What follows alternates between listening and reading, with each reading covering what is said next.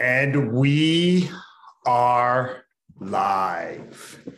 JT here. Welcome to The Huddle. The Huddle is where I sit down with successful people from the world of sport and coaching. It's to learn more about their journey to greatness. Why do I have these conversations? Because success always leaves clues. I want to take a moment to thank you, whether you are joining us live as we stream into our Facebook community, whether you are watching the replay on YouTube or on Facebook, or whether you're listening to the recording of the audio on the podcast. Thank you so much for being here with me and my special guest today. And here's my friendly reminder to you. The mind is like a parachute. It works best when it's wide open. My challenge to you is to keep your mind wide open, to go all in and listen and watch this conversation. And I guarantee you, you will gain a valuable nugget of wisdom that will not only help you succeed in football, but in the game of life. I've been looking forward to my conversation with my special guest today.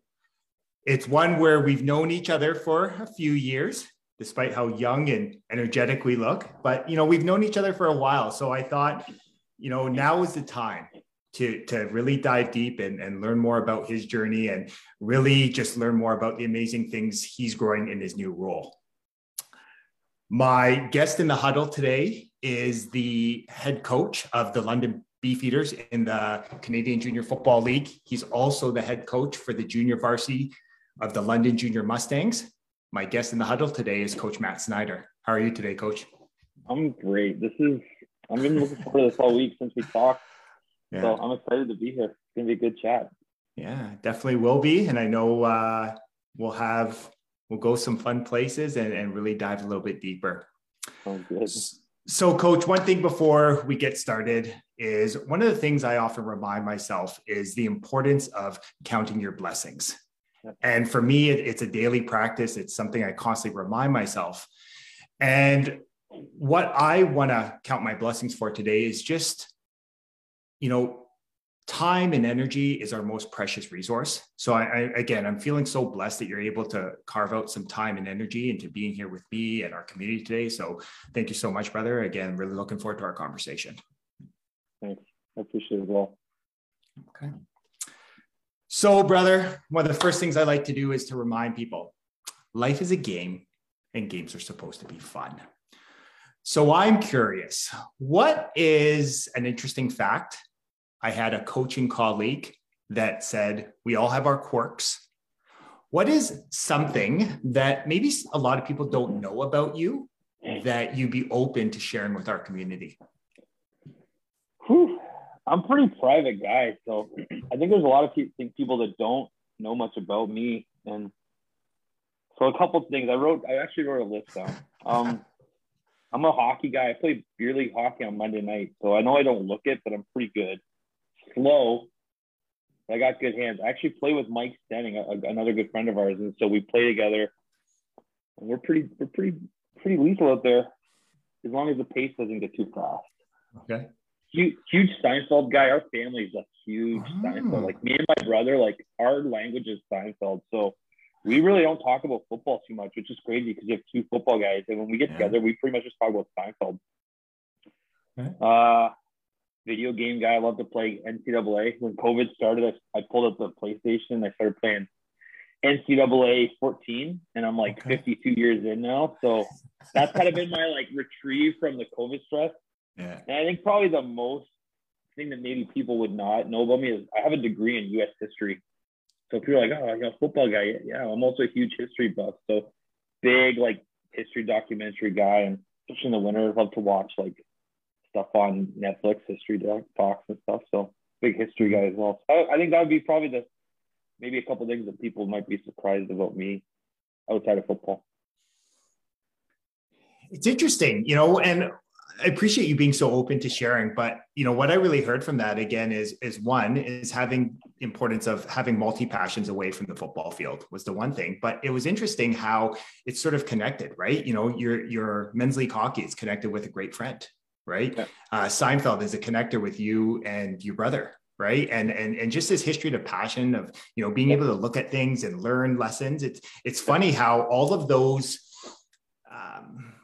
elements actually are such important and simple ways to live a successful and fulfilled life. Yeah. That's exactly it. Like, I got a lot of good friends and I spend a lot of time with good people. And one of the things that football does for me is there's a social aspect of it too, right? So you get to be around people. It's not just the coaching. I love coaching, but I also like being around people. So the history degree is kind of I think the most interesting thing. Like, I went to Windsor to play football, and when I got there, like, I was like, what am I going to take? I got to have courses like all this history. And then I got into this history program, and I didn't realize that they have like a crazy deep U.S. history. They bring a lot of teachers over from the States, which makes sense. They're a border city. That was the first time in my life I'd actually gone to school where I was like, man, I'm interested in this. Like, I want to do well. I was a terrible high school student. Went to college for a year, like, was awful there, was working in a bar. And then I went to Windsor to play football, but it opened the door for me. Like, I wouldn't have gone there if it wasn't for football, but I left there with a degree. And by the end of it, I was like, I'm pretty into this. I should have, in hindsight, become a teacher. I had a job offer right when I was graduating, and I was like, oh, I'll just take this job and go back. And then it's just how life works. You start making money, it's hard to stop. So in hindsight, I wish I had become a high school teacher to coach football, but also to work with kids. But yeah, the history degree was something that I stumbled into. And at the end of it, I was pretty invested in it. So it's crazy how you can find yourself in those situations. Yeah, no. And I love what you're sharing there, because, very similar to my journey, right? I was disengaged, throughout most of school, high school. And then, when the opportunity came up that football, could be an option at the post-secondary level, it's funny how that kind of sparked me to be more diligent, right? To in the classroom, right? And just because I wanted the opportunity. So no, I definitely can appreciate, how powerful sport can be.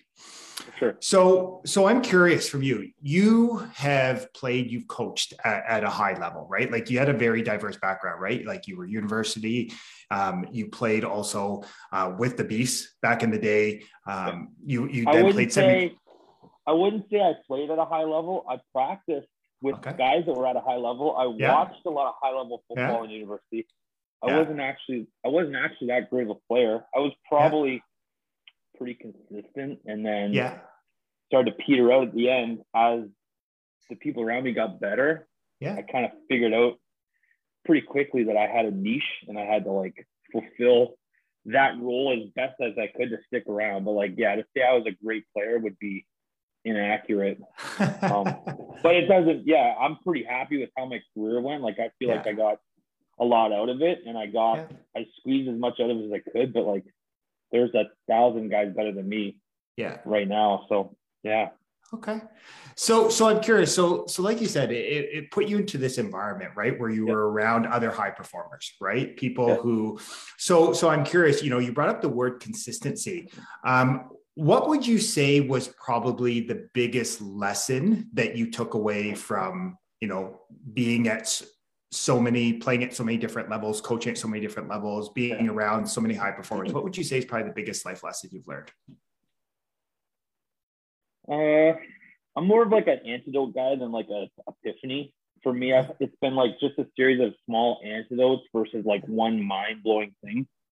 I think I've learned from coaching. Like, I coached a grade 8 team when I came back from London. They were terrible. Like, they hadn't won in like 4 years. So we took over this grade 8 team, and then we kind of moved up. I started coaching T-Birds. I was coaching high school. I coached junior Mustangs. I coached junior for a year in 2015. Was at Western. One thing I noticed is like, football is the same.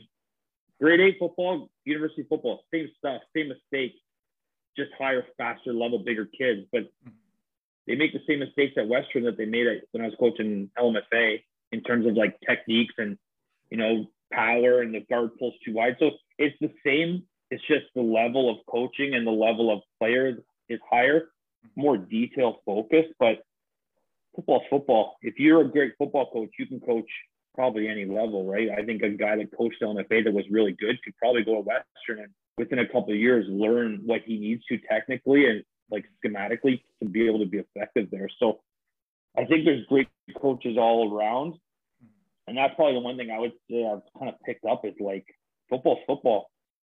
And I think athletes all want the same thing. Like when I went to Western, I'm going off on a tangent, but when I went to Western, I was like, oh my God, like I've never coached this level. I'm around like all these amazing coaches, these players. Like, what if I don't know what I'm talking about? And I got up there and I was like, these guys just want to be coached the exact same. In fact, some of them, they want to be coached more.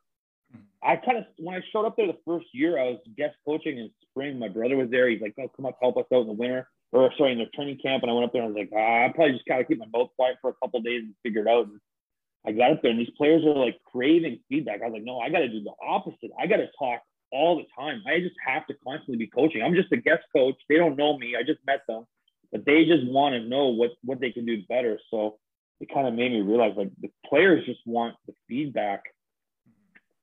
You coach grade 8s in LMFA, like same thing. They just want to get better. They want to have fun. They want to get better. So I think players all across the board, if you can help them get better and they see that you care about them and that you can help them improve, they're going to be receptive to it no matter who you are, where you came from. It doesn't matter that I coached LMFA 5 years ago.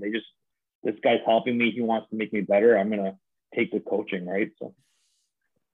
I love that simple idea, Matt. And it was great that you sort of took, you reminded me of this amazing timeline you've had, right? And again, we've known each other for a few years. So I've been able to observe just this timeline of you going from LMFA to, all the way to Western and then now what you're doing here.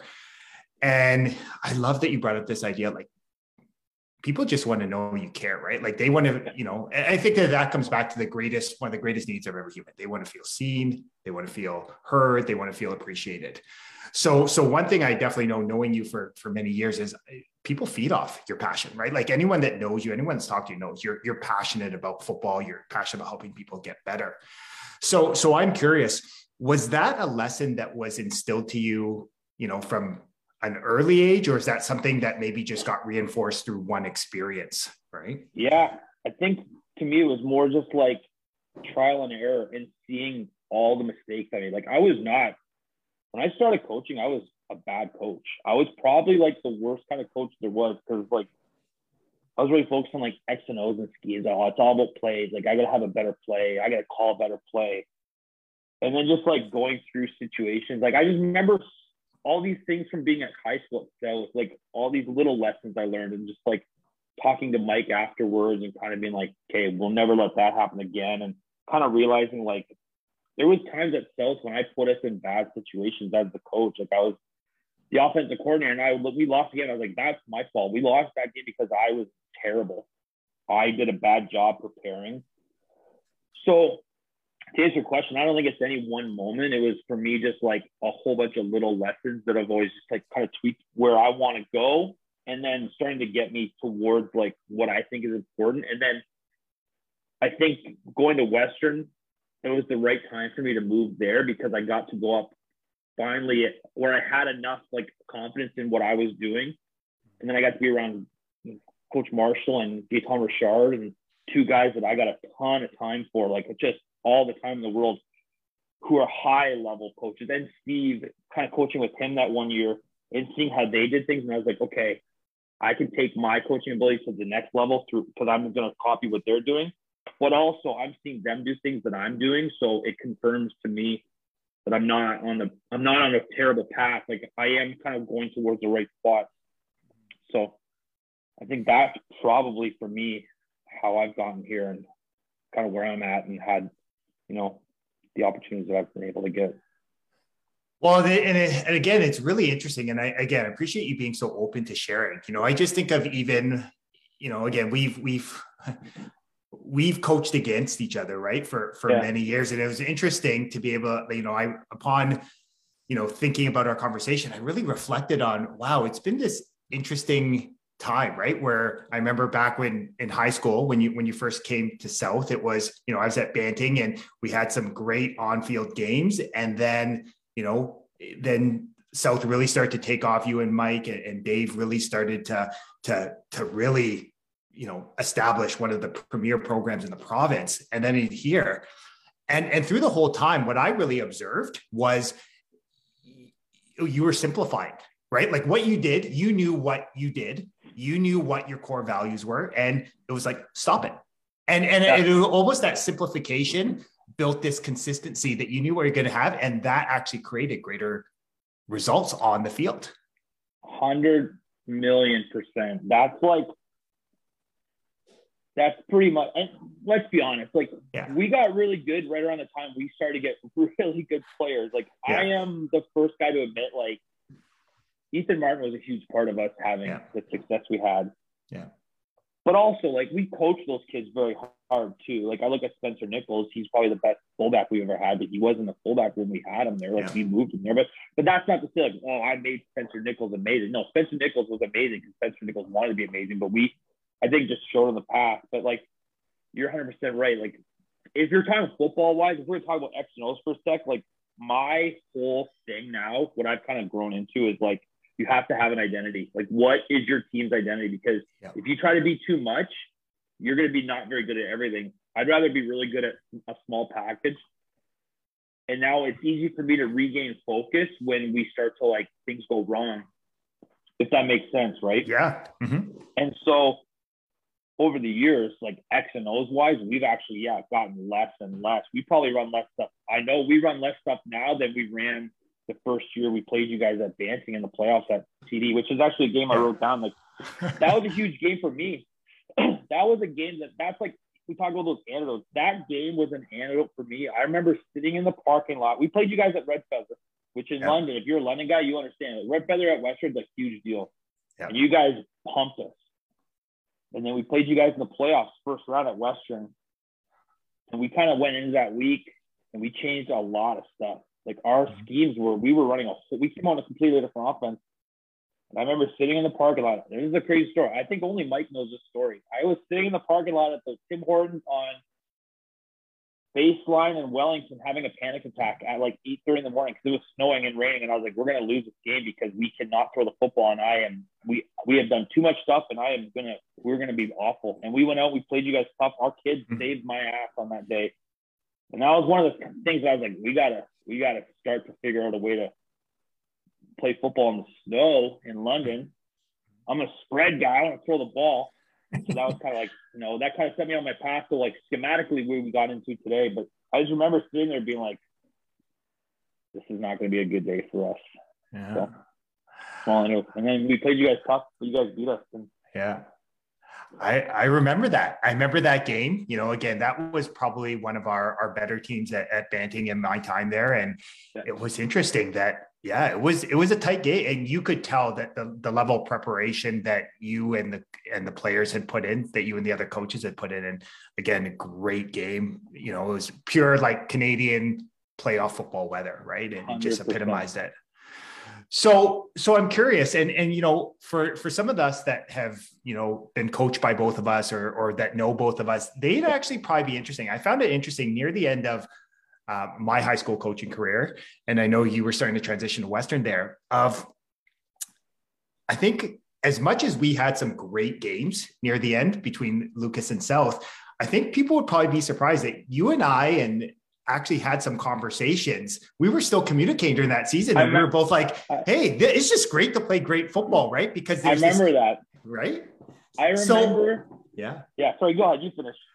Well, it was just interesting because there was this perception, this illusion that it was all this battle and that everyone hated everyone. But, I still remember having great conversations with you after games, great conversations with Coach Stenning and Coach Martin. And it was just it was one of those where we just wanted to coach kids up, play meaningful football, and just have a great time. And we could still celebrate just this beautiful game.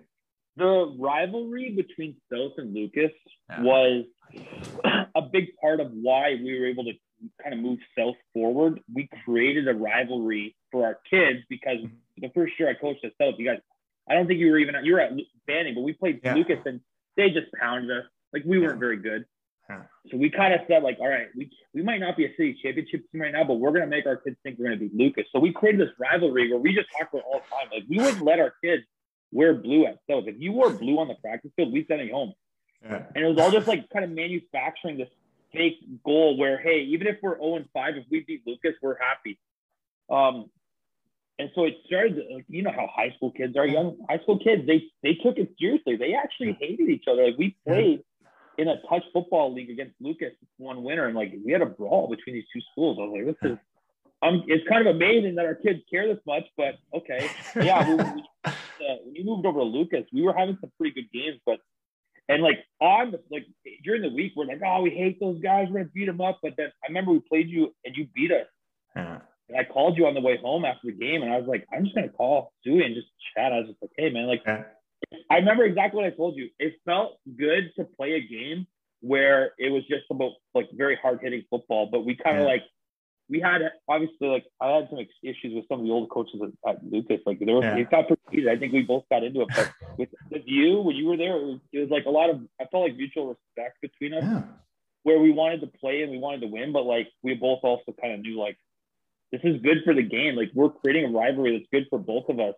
And it's going to make both of us better. Like having you there made us have to work harder because we knew that you were going to kind of make them a more fundamentally sound team. And so we had to try to adapt a little bit of what we were doing in the past. So I remember calling you on the way home and we had that talk. It was a great talk. Yeah, no, it was. And I was just giggling this week as I was prepping because, you know, some people, again, sometimes they only see what's on social media, right? Great reminder that you sometimes only see what's on the field or on social media, but there's a lot of moving parts behind the scenes, right? That you just sometimes don't realize. So I'm curious. So, you know, after, you know, that 2018 season, you know, you start to transition to Western and now you're in this role with the Beefs. And one of the things that I really love about you being in this role is that you're like a community guy. Like, you know what I mean? Like, yeah, you coached a high level, but you care about, you know, the football community in London, in the province and in the country. So what was the driver for you to, you know, move into this role, like, and take this opportunity? A lot of things. Kind of the timing was right for me. I was at Western. I loved it. Like Western was amazing. I loved being at South. When I went to Western, it was a very hard decision for me to give up coaching high school. Like I was at this high school with my two best friends. B, like we had built this thing together, like three of us. And Mike does a great job as the head coach, as the administrator, but he also, one thing I love about him is he gives us, and I mean, by us, me and Dave, like we have a lot of ownership as well. Like we all kind of have a say in how we want to go, which is unique because you have three guys that are so close, kind of driving things. It allows us to really make the best decisions. So when I left there, I was like, oh, it's hard. I knew they were going to be very good, but I really wanted to experience something different. I had a chance. Originally, I was going to go up there and coach because Steve was there, and I had guest coach in the summer, and I was like, man, I really like it up here. There's a great vibe, and I learned a lot. It was like, it was unique to be in a place that summer where I was like the lowest guy in the totem pole. Like I was like, I feel like I know probably the least amount of these guys. So I'm going to have to get better to coach here. And then as I was kind of working through the transition, Steve got the Queen's job and he's like, I'm going to Kingston. I was like, I don't know if I could move to Kingston. Like, so he was actually the one that was like, well, why don't you just coach at Western still? So he set up a meeting with me and Coach Marshall. And when I met with Coach Marshall, I was just like, I got to be around this guy. So going up to Western, it was really interesting because I just got to learn. Like, I just basically was like, I'm just going to sit there and learn everything I can. I'm going to take notes. I have these huge notebooks of things. And I went up there and just tried to learn as much as I could about football. And I saw a bunch of stuff that I never thought of. I saw things that I was doing that they were doing better. I saw some things where I was like, you know what? I don't know if I would do it that way, to be honest. I think that works for them, but it might not work for me. So it just gave me a lot of exposure to like high level thinking of football. And then kind of going through that, it was the one thing about Western is they're very good, but it's very demanding. You can't coach up there half speed, if that makes sense, right? You got to be all in, because if not, you might get exposed a little bit. Like if you're not prepared, it's going to be obvious that you're not really ready to go. So I was putting in a lot of time, which is awesome, but I have another job and I got a wife and I kind of have a house. And so I kind of realized like right at the time when I had to step away, like I had all these things in my life. I was like, I got to make a choice here. And this is it was probably the first decision I ever made where football didn't win. So I stepped aside from Western because I just got married. We were supposed to get married in the fall or the spring. We had to get pushed back because of COVID. We were moving this house. I just started like a new job like a week before and training. So I was like, oh my God, this has never worked. So kind of going away, I went back to high school, but right around then the beef opportunity opened up. Probably not. I also had a really strong desire to be a head coach. Like I wanted to be a head coach at a high level. Being at Western, I kind of realized that it probably wouldn't happen for me at the university level because I just didn't have the ability to like make the commitment in my career to like take a job. Like I can't move out east to be an offensive coordinator because financially I just couldn't afford it. Like I couldn't take that much of a pay cut. The reality is like Canadian football is amazing. Some of the guys, they don't make as much as they probably deserve to. It's just not how it works, right? So I kind of realized like it would be very tough for me to move into that role, which is my dream at the university level. But there's a viable alternative at junior where you could have the same type of experience of coaching at like the highest national level, but still not have to make that like life commitment, right? And like my wife has a career. I can't just say, oh, we're moving out. Like, and I'm not knocking people that do it. That's my brother made those choices, but like in my situation at my age, I couldn't ask her to just give up her career for us to go and move and take like a huge pay cut. So I guess kind of all that aside, the opportunity for the Beast job opened up and I kind of thought like, hey, it gives me a chance to coach at the highest level, which is what I want. It gives me a chance to be a head coach, which is what I want. But also like, there's a ton of potential there. You could turn this, and it's not like, I said to somebody a while ago, like, I'm in a unique spot. I'm taking over a team that's very good. It's not like this team is really bad, but I think that we can create something that's even better, right? I look at this program that's been around London for so long, and it has a lot of transition. It's been through a lot of different people, the nature of that level of football. But ideally, like I think you could create something where there's a lot of pride, where people want to play for you and they leave and say like, that's my team. I played for the Beefeaters and I'm a Beast alumni. Whereas maybe in the past, you're like, I guess I'll play Beefeaters this year. No, we want to create where people, this is a destination, right? I've learned like, I've coached a whole bunch of different types of kids, and there's so many football players in Ontario that love football, but just like school's not for them. Yeah. What do those kids do? Like, when I was recruiting at Western, Western is a very unique place. They have amazing football tradition, but they're also amazing academics. So it's like you get the best of both worlds. And they have resources and support, all this stuff to make sure that like the best of the best can succeed. And I'd be recruiting these players and I was like, man, I really like this guy as a player, but like, you can't get into the school. Unfortunately, your academics are not going to allow you to be a student here. But like, where does this kid play? What is this kid's path? Is it over for him? I don't know. Like, to me, that's not right. That kid shouldn't have to just be done with football. So and that's what junior football provides, the avenue for that type of kid to keep playing at a high level and be a part of it. And I think that's what we want to try to create in London, is just a place where kids that are going in a different path say, I'm going to play for that team. And that's going to be kind of my home for the next 5 years. And I'm going to go through the same journey that a freshman at Western would go through. I'm going to come in as an 18-year-old. I'm going to leave at 22. I'm going to play 5 years. I'm going to get better. I'm going to be improved. I'm going to be part of their tradition. And when I leave, I'm going to have pride in what the Beefeaters are. I'm going to make that my team. I'm going to support them, hopefully financially, donations. That's a big thing. But just try to create kind of like a program. So I don't know if that even is. Question. I forgot what you asked, but that's kind of what our thoughts are on it, right? No, I love it. It does. And what I really heard from you again was the importance of like diverse pathways, right? And I love, and I think that comes through lived experience. I think we start to realize here that, university isn't the path. Can anyone do it? Absolutely. Is everyone willing to? No. And that's okay. But I love the fact of just giving more diverse pathways for people. And especially as we know, right? Like football is kind of a unique beast in the fact of you sometimes get, there are some rough around the edges that need the structure, that need football, right? In order, just because it gives them some structure, it teaches greater life lessons. So I love everything you're sharing. That's 100%. I think back to all the kids at South that would not have graduated if they didn't have football. There's two kids that come to mind. Like, I always think, like, if you were going to talk about how football keeps kids, and that's what high school sports is about. At the end of the day, high school sports are important because they keep kids that might not want to stay in school, involved in school, so that kid can graduate from high school.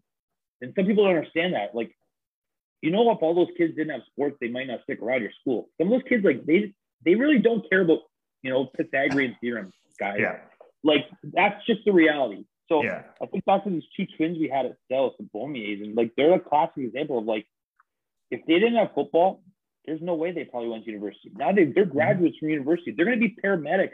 They're, like, going on their second, post-secondary experience where they're going to have a great career. They're both going to get married. They're going to have amazing things. But, like, football is what carried them through to that point. Because if there's no high school football, and I'm not knocking those guys, I love them. I'll tell them to their face. They probably aren't, where they are at today. So, yeah. That's it. Well, and again, I sort of, think about, again, the diversity of pathways. And that's something I've grown a greater appreciation for, just in stepping away from the safe and comfortable path of education, right? Like, there's lots of different ways to get to your end goal. And I think it's one of those ones where I think it's just calling a spade a spade. We're programmed to believe there's one path to success in the game of life. There's multiple paths. I even think of just there. I saw the Beast were posting, I thought of another great London, Taz Bell, right? He's getting invited to CFL Combine. So again, there's lots of different ways to get to your final destination. You just got to be open to the how, right? And I love someone like you that's in a big picture, that sees that really just wants to create these pathways for more young people, as in your role. Exactly. And it's not just like Taz and Cody are great examples of two guys that were very talented, but just university wasn't for them. They had to go another direction. But those two players, like, they have the talent to at least get the chance to see if they can compete at the highest level. Like, can they play pro? We're going to find out. But this team gave them the chance to move into that where they had the chance, right? But there's players that just want to play because they want to play football and they love it. Like, don't just play junior. Don't just keep playing football to go pro. Like, maybe you just love football and you want to be around a team for 5 more years. Like, okay, that's what our team can provide too, right? Yeah. It's sometimes I think it becomes so much about, like, the offer chasing too, right? That's one thing I noticed at Western is, like, we would talk to kids and I would be recruiting and I was like, man, I don't even think this kid knows anything about our school. I just think he wants to say he got an offer from us. But, like, at the end of the day, like, how is that going to help you? Yeah. Like, in kind of investing in what you're doing, like, come to Western because it's a great academic institution. Don't just say you want to offer from Western, but some kids, they just want to play football or they just want to be a part of something, right? Yeah. They just want to be on a team for 5 more years. They played high school and they're like, man, I love being on a team with people. I want to keep doing that. Where do I do that? There's no beer league football teams around, right? There's no, like, go down to the old football facility on Mondays and play a game and have some drinks. Like, you got to have a part of it. There's got to be some structure to it. So I think that's really what junior football provides. And that's where I'm kind of excited about the opportunity that I think we can provide players and try to create some structure and some substance for them to be a part of something great. Well, again, and what I love everything about your sharing, it's aligned with that Canada's long-term athlete development plan, right? Like this, the 7 stages, right? Like active for life. It's getting kids engaged, right? So I'm curious from your end, and I know we've had some conversations, before this, like, one of our pillars, in my role as serving as director of sport with Football Ontario, one of our visions and missions is, hey, football for all, provide football for all. So I'm curious from your perspective, what can we do as a collective to be able to provide more diverse, equitable, and inclusive opportunities to help grow this game and share this beautiful game with more people and get more people involved? Geez, that's a good question. Cost is the number one thing to me. Yeah. I don't know how you ever challenge it. I just know it's a problem. Like, we got to keep the lower the cost it is, the more opportunity people will have. we got to figure out a way to keep the costs down. I think the regionalization of, we were talking about summer football before we came on. I think the regionalization of summer football will help that because it will keep programs that might not have the resources able to play because they don't have to, travel as much. So they can keep the cost down, which is obviously going to go back to the end user, the player. I think some of the things like there has to be a pathway for the elite player to go. I understand that. I think it's something that needs to happen, but there also needs to be the pathway for the player that's not elite to just participate and stay involved, right? Mm-hmm. So I think just creating different avenues for players to track through, and then giving players the chance to improve in the winter through like all the camps and stuff, so that those players that might not be ready or as skilled can improve where they can compete for those maybe elite spots, right? If that makes sense. I guess just the more opportunity we can provide, the better. Like the whole like female football thing, 5 years ago, I'm worried about my own team. And now I see more of it. I know the junior Mustangs are getting involved in. I'm like, yeah, that's very interesting. Like that's something I think I want to go and watch and see, is there a way I could help these people out as well? Like, I don't know if I have the time to coach at that level, but like, I just see like, football is growing. And at the end of the day, like the more people you have playing football in Ontario, the better it is for us because it keeps the game healthy, right? Gets more coaches. So I think that, and then the other thing I think makes a huge difference is providing resources to coaches so they can improve. Like I'm a huge clinic guy. I had a chance to sit in on a whole bunch of clinics, and then I've been invited to do some clinics, and I'm trying to provide content for people that'll help them. Like what kind of things would I have wanted to know, or do I want to know?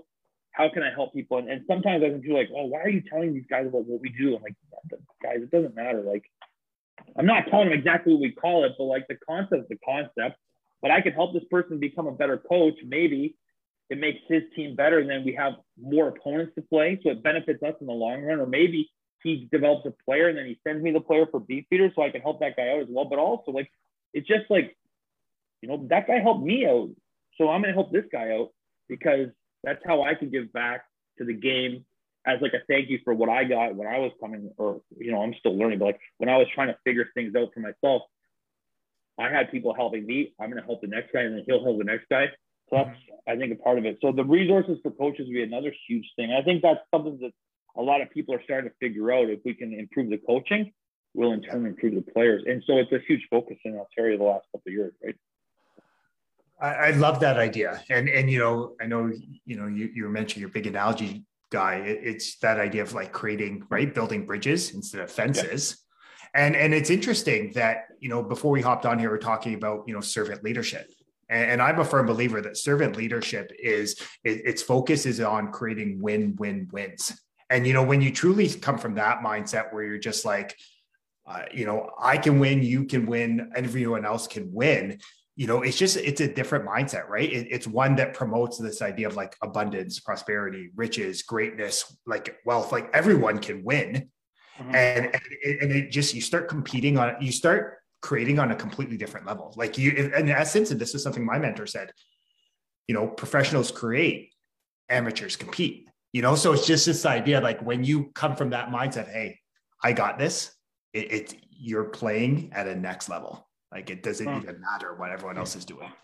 When I was in high school, I was a very adversarial coach. Like, I would be like, I hate those guys over there. I think back to like CCH. I'll be honest. I probably wasn't a huge Mark Howard fan, but I didn't know him. I was just basing it off of what I thought. Yeah. And then one day I had a chance to talk to Mark Howard, and I was like, shame on me. Like, this guy's a great guy. Yeah. And now he's a guy that I would say, like, I would consider him a close friend of football. I had a talk with him a couple summers ago for like 3 hours one day, and I was like, man, I freaking love this guy. This is my guy. Like, I want to coach with this guy at some point. I want to be around him. Like, he gets it. And so, but because like I was trying to win and they were trying to win and we were playing each other, I was like, I don't like this guy. Get out of here. But it's kind of shame on me. I went to Western, and I remember sitting there before we played Waterloo, and like Bertoya comes into our coach's office and just sits down. And I was like, Those guys they're not like that. They don't coach like that. They just like, they're all in it together. They're competing. Like, they want to win, but like, they're competing. I remember when we played Queens week 2 when I was at Western. Big deal for our family, like, big deal for me. We're playing my brother, all our families out there. And then I think they won like the next week. And I remember Greg was like so happy for Steve that he won his first game. And I was just like, this guy is like the highest level coach in the country. And he just like, he's not adversarial. Why am I being like that when I'm coaching people? That's not what it's about. It's about competing, but like, you don't have to hate everybody you're competing against. You can be happy for other people's success. Like, you know, like, what's the saying? Like, you know, lighting someone else's candle doesn't make your flame burn any less bright. That's something I had to learn. And I've kind of started to try to live like that over the last few years. And my brother talked to me about that. He's always like, you know, this new role, you can't go and hate everyone. I'm like, I know, I gotta change the way I think about things, but seeing like high level people, how they act around other coaches, you're like, it's not about hating, it's about helping each other and like being there. Right. So it's crazy. When I watched, seeing how happy that Coach Marshall was for Steve when Steve got his first win, to me was like one of those things where I was like, why am I hating on everyone when this guy is celebrating his former coaches, like their successes? So it kind of taught me like, maybe I need to change the way I think about some things in that regard. And when I came back to high school last year, I was way less adversarial with people than I had been. I tried to be a lot more like open with different guys and talking to players, like even just simple things like talking to coaches before the games. Like, I would never have done that in the old days. I was like, I can't, like, they're the enemy. And I was like, hey, like, here's what's going on, man. Like, I haven't seen you in so long. Great to be back. I remember having a great talk with Ben Shaw before we played Dancing, talking to Bester before we played Parkside. So that's something like, that small anecdote kind of changed the way I think about stuff. Yeah. Help me grow. Well, it's interesting, right? And a word that came up several times when you're sharing there is like celebrate, you know, and what I often like to, you know, I like to ask questions to get people to stop and think. But when, you know, I said, like, just imagine what's possible if you chose to celebrate the wins of others as much as your own. You know what I mean? Like, it's 100%. We played Laurier this year in the finals. Great game. Came down to the last play. And I remember like when we're trying to win that game. I want to win that game. I remember like we had played them 6 times in the playoffs and we beat them a couple times. And I remember after one of the games, like way back, John Kablinskis, who was a guy that like, he coached me. Like, I love that guy. He coached me when I was young.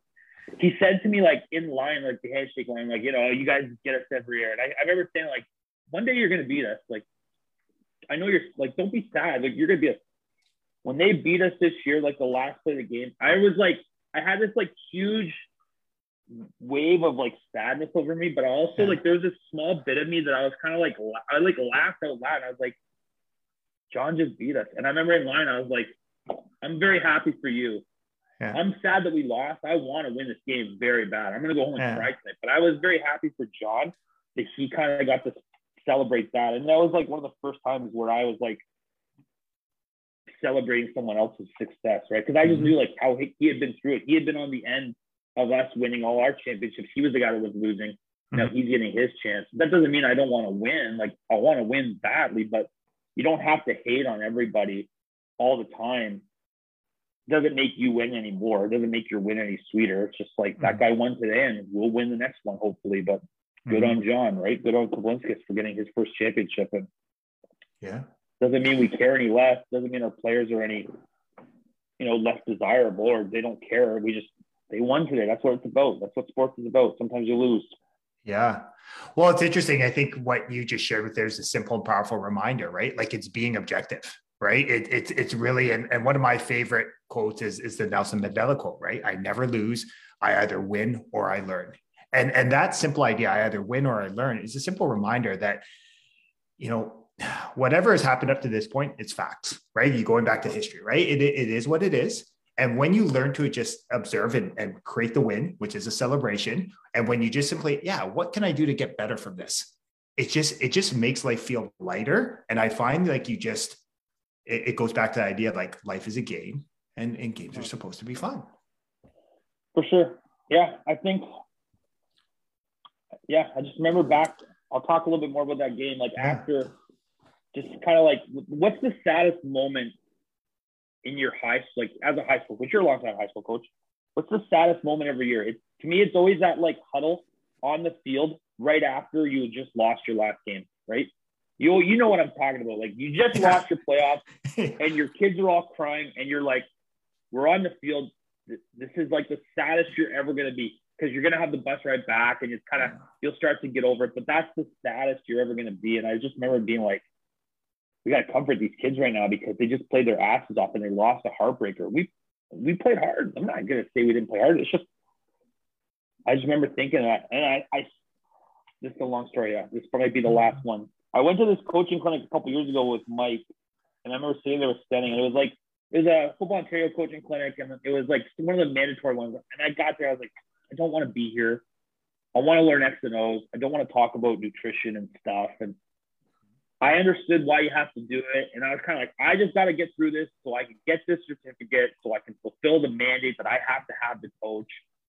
And the one thing that they talked about was about like breathing exercises, which to me, I was just like, I don't give a gee whiz about this. But I tried to pay attention to it.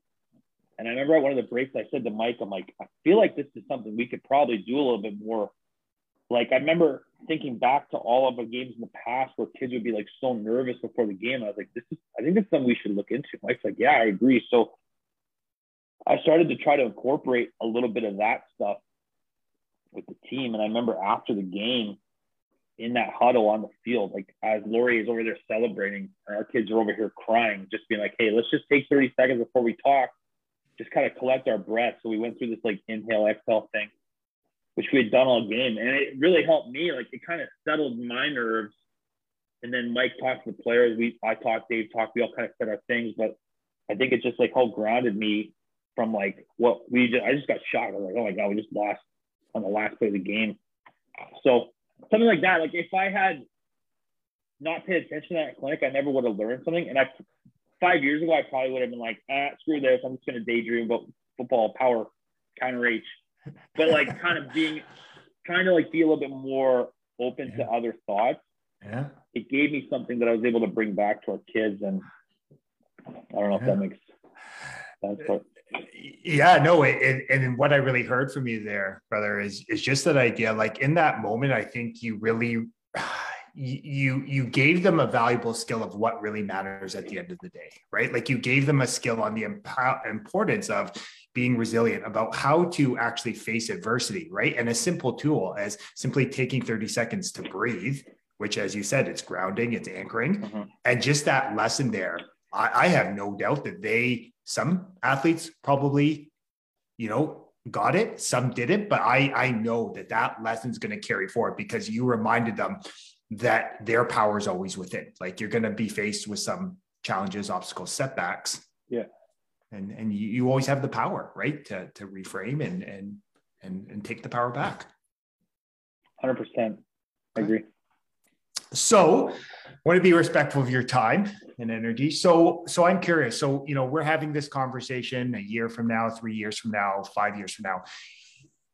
One of my biggest purposes in life is to stretch people, right? It's to just remind people of what's possible when you go all in and truly bet on yourself. What's the vision? Like if everything you touch turns to gold, where do you see the Beefs going? What do you see overall for the program? I'd like to win a national championship. That'd be pretty big. I think it kind of brings some recognition to London football. And I think it would validate a lot of what people are doing here in London. Yeah. And I think sometimes when like there's success in London, a lot of people don't realize like there's a lot of people that helped those kids way before that got there. Like I look at the high school coaches, there's some great high school coaches in London. And I think some people are like, well, that team doesn't win a lot. That guy must not be a good coach. No, that guy's an amazing coach. Like he is squeezing everything he can out of that program. Like you understand that guy's way overachieving compared to what like the resources he has. So what I would like to create in a perfect world is something where like when we win a national championship, there's a lot of people in London that are like, I had a part of that. I was part of that. And I want to create something where people can be included in our journey to a national championship. And our players will play and be prideful of what they were able to accomplish. and where the alumni come back and support it. I want to create like a football dynasty destination in London where it's just like all encompassing. Everybody can be like supporting it. I want to become London's football team. And that's not a knock on Western. I love Western football. I will always support Western football because my time there was very valuable to me. I think we serve a different niche than them, but I want to create something where like the entire city can get behind our team and support our players, and our players want to play here. And there's players that say like my path is going to take me to the B Fears versus like going to university because I'm going on a different track. And at the end of it, we win something and everyone is like kind of a part of it. Bringing people along is something that I've learned has to happen to be a great football team, right? I talked to my brother, not as much about football as people probably, I'm sure there's people that think we just talk about football all the time. We rarely talk about football. We talk about football more now that we're not on opposite sides. It's hard to talk about football when you're coaching against them and he's recruiting the same players you are. But one thing he said is like at Queens, one of his missions is to try to make every single person a Queens fan, one person at a time. And I was like, I'm stealing that from you. I'm going to try to make every person in London a Beast fan, one person at a time, and try to convince people that like our team is viable to support. Like you're not wasting your time or your money or your resources if you support us as well. And you can support us and support Western. There's no reason why we can't do both. If we're both at the highest level, that means our city is doing a great job in football. The Junior Mustangs and the Thunderbirds and the LFA and the high schools are all doing a great job. We're developing these kids. And at the end of the day, we all should be have pride in what we've created. So that's kind of my long-term mission, to create something like that. Just create something where we're all part of it. Yeah, no, I love fostering this greater sense of community. So I have one question. Can I ask you one more on that one? Sure. You've kind of piqued my interest. You got the engine firing. What needs to happen for that to make that dream a reality? Like from your end, like to foster that greater sense of community within the city and maybe its province too as large? Sure. We got to win games. This helps. It's a lot easier to convince people to be part of things when you're successful. Yeah. We got to get out there. And I think we got to show people earlier in their football cycle that this is a viable place for you to play. I think one of the things that might have, I'm not knocking anybody that's been around. I was a part of the Beast in 2015. I was here too. I think sometimes it's an afterthought, like, oh, I'll play Beast in like March. I think we need to get around to players in September and say, hey, you can play for us in the future. We have a spot for you. Start to set your track on coming and playing for us versus being an afterthought, right? It's okay that you're not going to go to university. Maybe you're not being recruited. That's okay. We are a place for you as well. So trying to create that and then just like getting our players out in the community more is something we got to do. Providing resources for our players so that when they come here, not every kid on our team is going to go to community college either. It's not like we're just a community college team where if you go to Western, you play university. If you go to Fanshawe, you play Beast. Like there's players here that are going to have jobs. They're going to go and get into trades. So we need to provide, or there's kids that are going to graduate high school and not know what they're going to do. What do I do with that kid? What is that kid's path? Well, hey, we set up a partnership with a job program. We're going to get that kid a job. Like, so just trying to building infrastructure is what I say I'm doing right now. Yeah. Build infrastructure for players so that we can provide them opportunities so that they can play football as well. I mean, at the end of the day, we want to have great football players too. Like I want to go out and find really good football players that aren't going to university and bring them into our team. Their players are out there. There is great players in London that are not academically going to move on to university. That doesn't mean that they're not good. They're just as good. They're just going on a different track. So hopefully that makes sense. I don't know if it does. What I really heard from you again was creating the environment, right? And allowing them to be successful in whatever pathway they choose, right? And that speaks volumes about you seeing the big picture.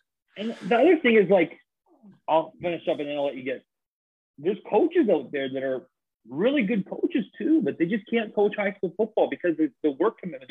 They can't coach university. Like I started to realize when I was trying to get the staff in order, like there's great coaches out there too that we could get.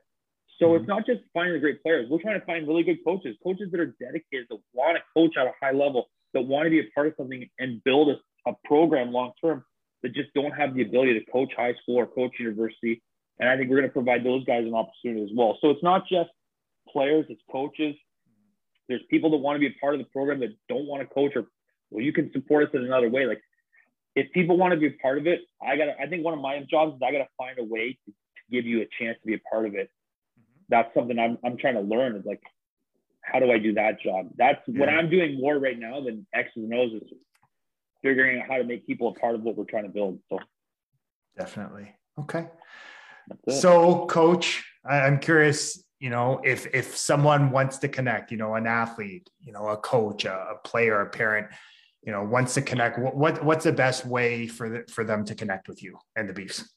Instagram or Twitter. My handle is @Coach Matt Snyder. That's my coaching profile. So you can add me on that and we'll chat. You can email me at mattsnyder@londonbeefeaters.org, and I'll get that on my phone as well. So I'd love to talk to coaches. Like, I love when people reach out to me and we'll chat. I'll send you anything I have, unless you coach at the Fratman, or I guess St. Clair now. I'm not gonna send those guys anything, but reach out to me, add me on Instagram if you're a player looking for a place to play in 2022, or if you're looking in the future, like you kind of realize your track's gonna take you this way. Let's have a chat about football. I'll send you some stuff that'll give you some information, and I'll answer as many questions as I can for you. And if it's a good fit, we can set up a time to talk and see if we can make it work. So I'm out there. Okay. So Coach, I just want to take a moment just to acknowledge you. I want to take a moment to acknowledge you for the man you are, the great husband you are, the great son, the great brother, the great teacher, coach, mentor, but more importantly, the amazing human being you are, Matt. The one thing that I've really appreciate about you, and I've always through the years, is just your level of consistency. Like, you know what I mean? Like, you are just so passionate. You just want to help more people. And I mean, for you, football is the vehicle to teach them these great life lessons, but you're so consistent. Your passion is so consistent. It's just a great reminder that when you show up and put in the reps and sets every day, great things happen. So thank you for that reminder. And thank you for being who you are. Thank you. Thanks for having me on. Hey, no worries. So folks, Coach dropped so many valuable nuggets of wisdom. And as I often remind you in the huddle, knowledge is potential power. It's the focus and consistent application of that great knowledge that actually creates great results. So take one of these valuable nuggets of wisdom and go apply it to your life today. And that will allow you to reach your next level of greatness. And as I like to remind you every week, you are deserving of greatness. You are worthy of greatness. You are greatness. Now go live it. And my only ask here is, if this conversation resonated with you, please share it out, right? The more people we have listening, watching, hearing these ideas, the more people we're going to help elevate to their next level of greatness. Have a blessed rest of your day, and I'll chat with you next time in the huddle.